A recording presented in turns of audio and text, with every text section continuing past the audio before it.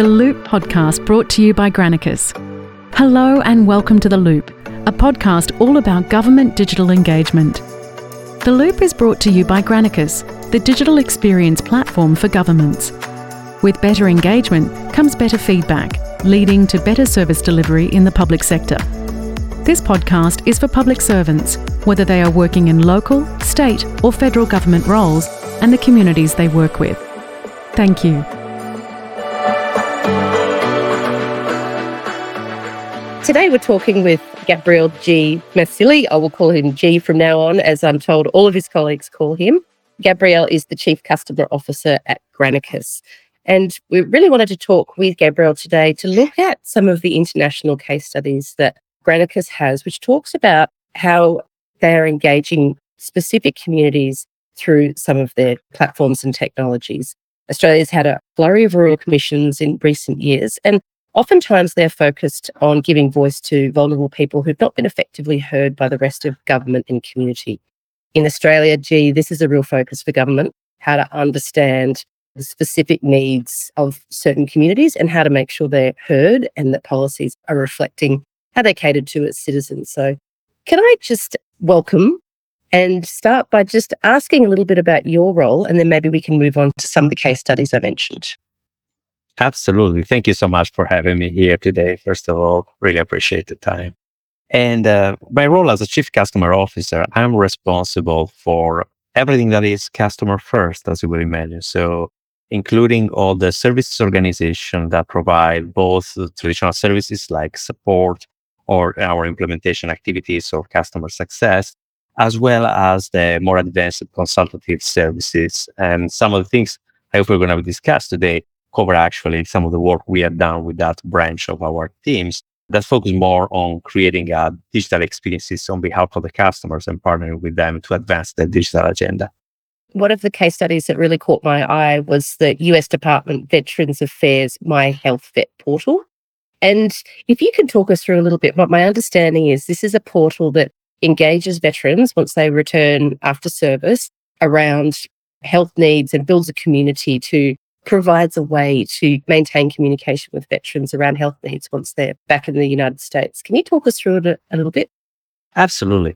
So the Department of Veterans Affairs portal is called My HealtheVet and provides critical healthcare information and services to veterans. We have been partnering with them for quite some time now. First, we help them to communicate to the veteran community what was available in the portal. They started organically advertising the portal when it was originally created, and then they engaged with Granicus to help them amplify that message. Through that work together, we have been able to move the subscriber base from roughly 30,000 veterans to more than 500,000 in a pretty short period of time. But it wasn't sufficient because the VA department, they were planning to revamp the website to reach even more deep into their audience. I believe at that time they had roughly 3 million veterans to reach to. So we worked with them then to advertise the new website and to tune the messaging in a way to reach those specific audiences in a more effective manner. And right now they are hovering above 1 billion subscribers. So pretty advanced in their progress in the space.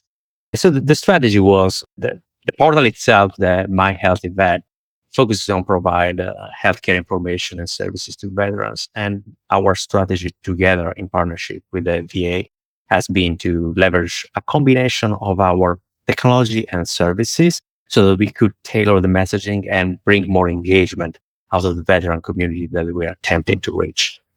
And for a project like this, apart from the number of people accessing the portal, which looks like it's grown hugely, what other measures of success? Like when you're talking about engagement, that can be quite a mercurial term for people, but also vital. So what does that look like in this context? Yes. So well, first of all, we do measure engagement per se. And with this program, we have a 42% engagement rate. And that is well above the original benchmark that the VA was aiming to achieve. When we look at engagement in this program specifically, the engagement rate is measured as a way to identify how much the veterans that are receiving and need information are then interacting with that information.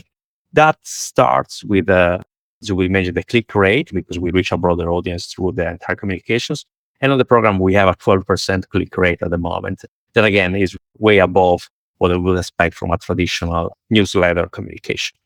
And on top of that, we use anecdotal information as well. So we look at survey data. We regularly provide polls to the audience to understand if they're satisfied with the service they're receiving, if they're satisfied with the information they're being provided, and then use those data points to customize. That is actually the most important part, is we are able to tailor the messaging to reach specific pockets on that overall audience.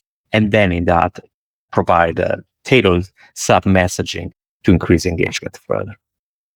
So this is a question more broadly, but when you're looking at some of the examples that you might see globally about the importance or the success in keeping specific communities engaged and really understanding what their needs are, because that's something I think in Australia that government particularly are really keen to understand, how to make sure we really understand this audience, we're connected with them, there's constant feedback loops. Are there any kind of examples or insights that you can share with Australian listeners around how has Granicus seen those powerful examples being used?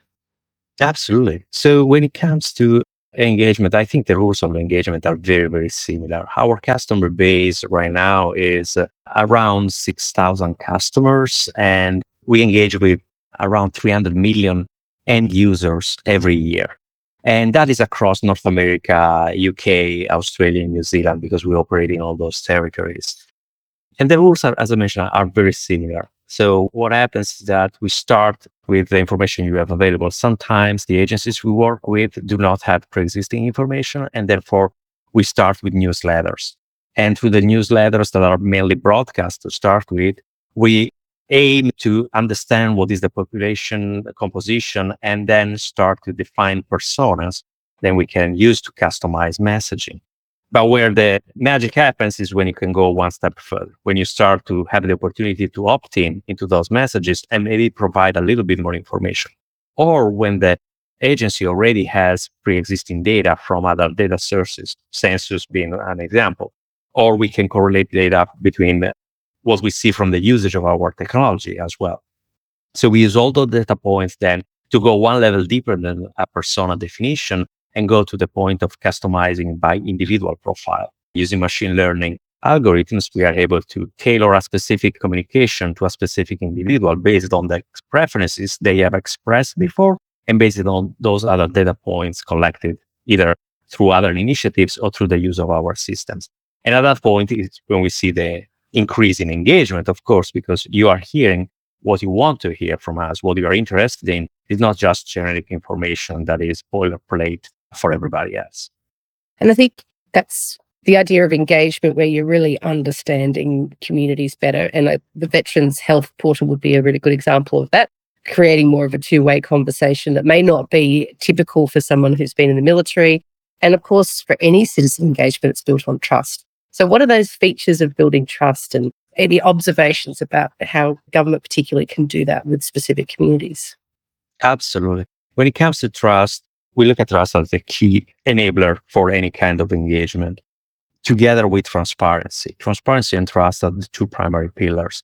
Transparency goes into the way the agency communicates with their constituents in a way that is clear to them, and the information provided is regular and coherent. It is very important for that information to be tailored, as I shared earlier, so to be adapted to a specific audience. And then we need to check if the information is actually received. When I say receive it, I don't mean just they get the email. I mean they can read it, they can understand it, they can then engage and act upon it. If that is the case, we move into the engagement category and we can take further action. And that transparent process allows them to create trust over time. And we do measure trust. Again, depending on the customer that we have, they do surveys and they ask information like, what is your perception of this specific agency or this specific program? Have you seen improvements? Would you like to see something different, etc.? So we can literally measure the satisfaction of the end users through those processes.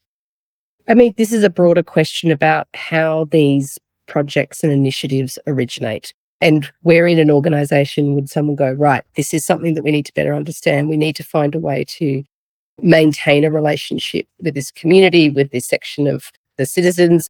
How do they often transpire in your observations, and not just about the veterans example? And are we learning from how this might be changing about where in government those initiatives are originating?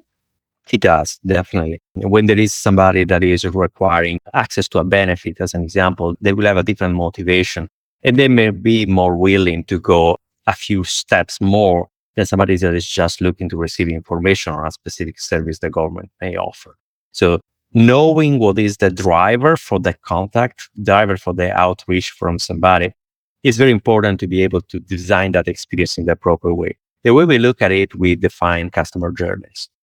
And it's a similar process to what I mentioned earlier. So from a customer-centric standpoint, we look at the possible customer journey in the experience they're going to have. And then we separate those journeys as we refine the understanding of the persona, and in the end, the understanding of the different individuals.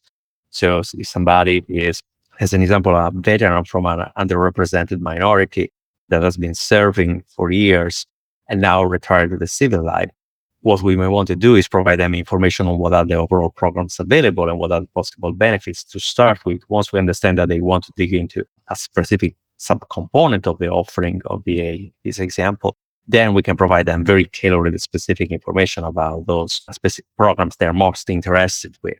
I measure once again the engagement and the response.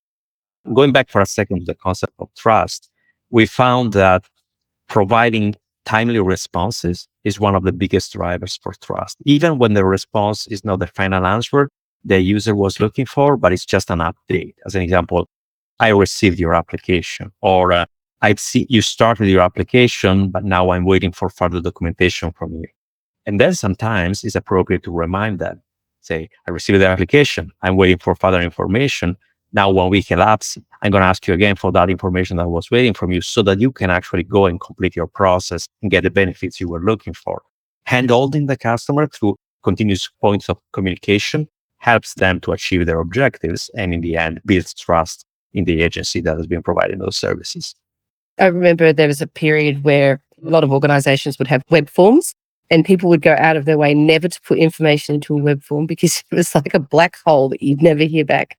Those times have changed, haven't they? A web form doesn't mean you'll never hear from anybody again. Curious, you've got operations in Australia, New Zealand, the US, and the UK, unless there are others. Are you starting to notice patterns, or are there very similar challenges to the way that governments are engaging with citizens? Are there similar themes? Are there things we can learn from each other? There are similar themes, but there are also pretty significant differences. If I take Australia as an example, Australia is pretty advanced when it comes to digital understanding and digital orientation of the government in general. You have been leading some pretty significant transformations already in the past years. So now there are some fundamental expectations from the constituents. They know what to expect from the government. They know that they expect a certain level of digital engagement and digital interaction. So the education phase, if we want, is not needed anymore that much. There is an expectation instead. If I look at other communities in other parts of the world, it is very different. So the situations, we need to start educating the users on their possible needs and how they can fulfill those needs through digital means before we can even provide them specific information on what they could achieve. So yes, there are differences. Talking about the themes, though, what you said earlier about trust, that is a very common denominator across all the government agencies worldwide that we've been interacting with. And everybody wants to increase the credibility of the government entity and increase the connection that they have with their constituents or citizens, depending on where we are. It's interesting you say that, because I think someone was mentioning this week at a forum I was at that trust in government has declined domestically in Australia. But also, I think in some ways, when you're talking about digital engagement, it's actually increased. So there's almost two things are going on at the same time. Like the council level, the state government level, I know the New South Wales government's done a huge job in creating really seamless, accessible kind of connection between the government and constituents, particularly during COVID when people went, oh, this is what good looks like. So it's almost like there's two things going on at the same time. So it's an important tool for government to make sure that they're doing their best to rebuild trust. Absolutely. NSW specifically is at the forefront of all of those efforts. So we are fortunate enough to be partnering with them on several key initiatives. And we see the level of interest they express and the level of investment they already put. So that is paying back clearly in terms of the digital channels that are already available. And when I mentioned that, it's important to notice that despite the level of digital literacy being pretty high, there will always be pockets of individuals that do not have the same access as others. So being able to understand how the population is composed and what they can and cannot do is extremely important if we want to be effectively engaging with them. As an example, we found that in certain parts of the population, expecting an engagement through a website or through a web form or even to an email is just unrealistic. So we need to default to simpler means like a two-way text message, as an example. And because almost everybody at this point has a mobile phone and they're able to text, but not everybody has the ability to have an email address or to have a computer easily accessible for them to interact with the government. We're really seeing a theme here of the NDIS, the National Disability Insurance. There's the Royal Commission's financial services. You get this real patterns of people that haven't been listened to. And it takes robo-debt and it takes a long time and often through the media where you find out that actually there's been communities really badly served. So I'm just wondering, like platforms that Granicus can provide that are creating like little bubbles of opportunity for people to speak up, to stop them getting to the point where they're really bad. You see a real pattern here. As mentioned, the populations have very different compositions. So when you look at it from an inclusivity standpoint, we really need to be very deliberate how to reach out to everybody and how to engage. Only multi-channel can achieve that. And the reality is that expecting digital to be the only solution is not sufficient. So when we look at multi-channel campaigns, we look at multi-channel campaigns beyond the digital components. There may be a postcard campaign to start with. There may be ads on a local newspaper to start with. And then gradually evolving that into a digital engagement because that is indeed more convenient most of the times. But pretending that the digital campaign is the only way to engage with constituents is just unrealistic today and unfair to, again, parts of the population that are oftentimes more in need. It's such an important point. And we spoke with one of your colleagues, Luke, about the Broken Hill case study a couple of weeks ago. And Broken Hill has a huge variance in its constituent base, very, very different geographically, culturally, etc. And the notion of inclusion being absolutely critical for government and working really carefully with organisations like yours to make sure, how do we understand our citizens? How are we making sure that no one gets left behind? Yeah. And if I can tag along on that for a second, it goes down to how do we respect them as well? How do we respect their time? How do we respect their efforts? If somebody has to drive several miles to get to the public library to get access to a computer, respecting their time and effort is giving them an opportunity to interact with the government without having to drive. Similarly, once they express the fact that they prefer a certain channel of communication, respecting that choice and continuing to engage proactively with them through that channel of communication as the first option is a sign of respect. And that in turn builds trust. 100%. G. Masili, thank you so much for taking the time.